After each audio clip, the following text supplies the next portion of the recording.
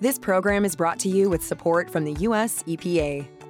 We're here to present the EFC Network podcast. The Environmental Finance Center Network is a partnership of 12 centers serving 10 EPA regions. The EFCN provides training and technical assistance to small water and wastewater systems. This podcast series has been designed to help system personnel improve technical, managerial, and financial capacity of the utilities and communities they serve. Hello, everyone, and welcome to the Environmental Finance Center Network's podcast series about all the different aspects of wastewater treatment. My name is Tucker Colvin, and I'm a research scientist with the Southwest Environmental Finance Center at the University of New Mexico. This is our multi-part series about wastewater treatment, where we're following a typical wastewater treatment process from beginning to end. If this is your first time with us, please check out the earlier podcast episodes, and we hope that you'll join us for the rest of the series as well. Today, we are joined by research engineer AJ Barney to talk about collection systems and their role in the wastewater treatment process. Hi, AJ. Thanks for joining us today. How are you doing? Hey, Tucker. I'm doing well, and I appreciate this opportunity to share some of my knowledge about collection systems. Of course, we're happy to have you. And I know you previously worked as a wastewater operator, but can you tell us a little bit more about yourself and the work that you did with collection systems? Yes, of course. I am a New Mexico Environmental Department certified Level 4 wastewater operator. I have worked both as an operator and in wastewater compliance, where I was responsible for administering different aspects of our pretreatment program. For those unfamiliar, pretreatment involves monitoring different types of discharges in order to protect the collection system and the wastewater treatment plant downstream. That's great. I look forward to hearing your perspective and learning more about the various wastewater processes from you. Okay, to start off on the topic of wastewater collection, I've prepared some questions that I think will guide us through the process and help us learn how it works and its role in the larger wastewater treatment process. Okay, so first of all, can you tell us what is a collection system and what does it do? Sounds good. I think that's a good place to start. So a collection system, which is commonly known as a sewer system, is a network of underground pipes, pumps, and other infrastructure designed to transport wastewater and sewage from homes, businesses, and industrial facilities to treatment plants or disposal sites. Its primary purpose is to effectively and safely remove wastewater and sewage from populated areas while preventing environmental pollution and public health risks. Some sewer systems also convey storm runoff, and these are called combined sewer systems. In the U.S., they are more common in older cities in the northeast region of the country. Okay, thanks for that overview. Now that we generally know what a collection system is, can you tell us what the main components of it are? Of course. First and most importantly are the sewer pipes, which act as the primary route by which wastewater passes from individual buildings to the treatment facility. These pipes have different designations based on the size, function, and proximity to the treatment facility. The smallest pipes are called lateral sewer lines, which connect individual buildings to the main sewer line. Lateral sewers then connect to the branch sewer lines. Branch sewer lines collect wastewater from multiple lateral flows and convey them to larger pipes. They are sometimes referred to as sub-mains. The next level of pipes are the main sewer lines, which are also called trunk lines and receive flow from multiple branch lines. Main sewer lines may transport wastewater to treatment facilities or to interceptor sewers. Interceptors are the largest type of sewer lines. They are designed to collect multiple main sewer flows, are usually present in large systems, and may even transport flow across large geographical areas or between municipalities. Interceptors can be several feet in diameter. Sewer lines have been constructed from a variety of materials, including clay and cast iron, but modern pipes are typically constructed from concrete or plastics such as PVC or HDPE. Gravity is typically the primary force that moves wastewater, and these types of lines will be designed with a slope to allow the wastewater to flow downhill towards the treatment plant. The slow of gravity lines are typically sufficient to maintain a flow velocity of 2 feet per second, which is known as the scouring velocity, and helps minimize buildup that may lead to clogs and odor. When gravity lines are not plausible due to geography or other factors, force mains are utilized. Force mains are pressurized pipes that transport wastewater when gravity alone is not sufficient. Pumps are used to maintain the pressure and convey the sewage to the treatment facility. Pumps are also used in instances where gravity lines reach a low point and the wastewater flow must be transported to a higher level to allow gravity flow to continue. These types of pumps are called lift pumps and are housed at lift stations. Next, there are manholes, which all collection systems must have. Manholes are access points along the sewer lines that provide entry for maintenance and inspection purposes. They are often located at junctions, changes in pipe direction, and intervals along the sewer network. Intervals are typically 300 to 500 feet to allow for sufficient cleanings and inspections. Collection systems frequently have flow monitors installed to monitor flow conditions and identify any unusual developments that need to be addressed. This equipment may be housed at monitoring stations, which can also act as sampling points for flow sampling. In some cases, odor control systems are required to remove unpleasant or harmful gases such as hydrogen sulfide.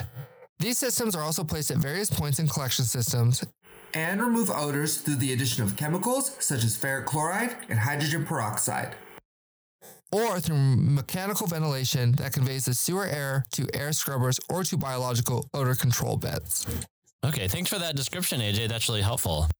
I like all the words that kind of resemble trees. It kind of helps me picture what it looks like. It just reminds me of a whole tree with all the branches and everything.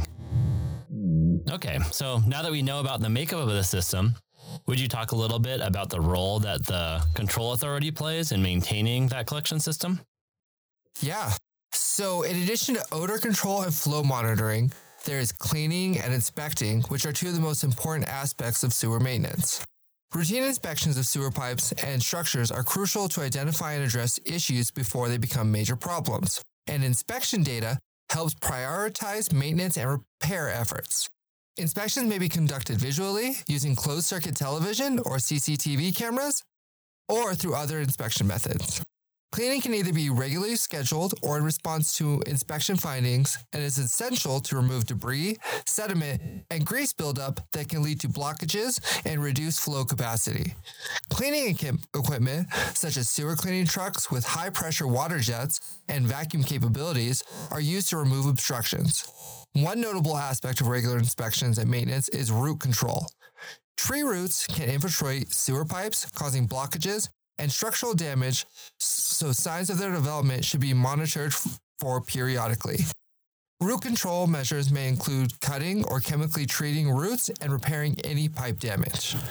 Depending on the size of the collection system, maintenance and cleaning will either be performed by separate units dedicated solely to collection system upkeep, or in smaller systems, this maintenance may be performed by the same workers who service the wastewater treatment facility, or even the whole system, including drinking water systems.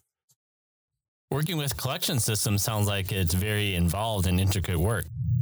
Is it dangerous to work in these environments? That's a good observation. And yes, collection systems can be very dangerous to work with, and there are many hazards that workers should be aware of. There are typical hazards associated with working in wastewater, such as biological contamination and slip hazards that require personal protective equipment or PPE and awareness to avoid those conditions. But there are also hazards specifically associated with just the collection system. So first of all, the first thing that comes to mind is manholes present hazards even just trying to access the collection system. Manholes covers typically are made of cast iron and are very heavy. Care should always be taken, and the proper lifting equipment such as pull bars should be used when opening them to prevent straining yourself when lifting them, and also so fingers, toes, and other parts don't get caught between manhole lids and the manholes themselves, because a lot of times they can cause those appendages to be removed. Also, working gloves and hard-toe shoes can help mitigate some of those risks as well. Sewer systems are also considered confined spaces with limited entry and exit points. Workers can become trapped or injured while inside, making it essential to follow strict confined space entry procedures and always work in tandem with others.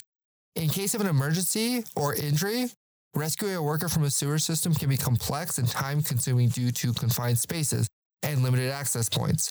So proper rescue plans and equipment are essential. And as we also previously mentioned, hydrogen sulfide is a hazard. but in general, the inside of sewer systems have toxic atmospheres all around. In many cases, sewer atmospheres may have insufficient oxygen level for workers, which can cause workers to suffer from hypoxia and lead to unconsciousness. With this type of atmosphere comes microorganisms that thrive in low to no oxygen environments, and those microorganisms frequently produce methane, carbon dioxide, and the hydrogen sulfide that we talked about. And exposure to those gases can lead to asphyxiation, poisoning, or explosions. And there's also a variety of chemical hazards often found in sewer hazards that aren't just gases. These can be unknown chemical discharges by industries that may threaten collection system workers' health or damage the collection system. Again, hydrogen sulfide should be considered because it is converted by microorganisms to sulfuric acid, which can also damage the collection system. This type of damage is known as crown rot because it occurs at the top of sewer pipes and deteriorates sewer pipe material. Excessive fats, oil, and grease, which we call fog in wastewater, also damage the collection system and can present a slip or unexpected hazard to collection system workers as well. Now, finally, sewer systems can be hazardous due to the lack of lighting, communication issues, and even psychological stress from being confined. Each of these should always be taken into account when working in those environments. Wow, thanks for that overview. It seems like collection systems come with a lot of components and hazards that many people probably don't think about once their water goes down the drains. Would you tell us a little bit more about your work as it relates to collection systems and give us some more behind-the-scenes information about what kind of work goes into protecting the collection systems and to the public? Yeah, no problem. So I worked in pretreatment for 5 years, and during that time, I supervised industrial pretreatment sampling and oversaw the fog prevention program and dental programs. Pretreatment programs are designed to limit contaminants and pollutants from entering the collection system at their source. The goal of industrial pretreatment sampling is to monitor different types of industries that are known to use or produce chemicals that have been determined to damage the collection system. The wastewater treatment plant or are not treated by traditional wastewater treatment and pass through to receiving waters and are harmful to the environments. These industries typically have pretreatment systems in place designed to remove these substances before their wastewater is discharged. And these are like little wastewater treatment plants just inside the industry building. And it's important for monitoring and sampling because those help inform industries when their systems are not treating their discharge adequately and also ensure they are following regulations properly.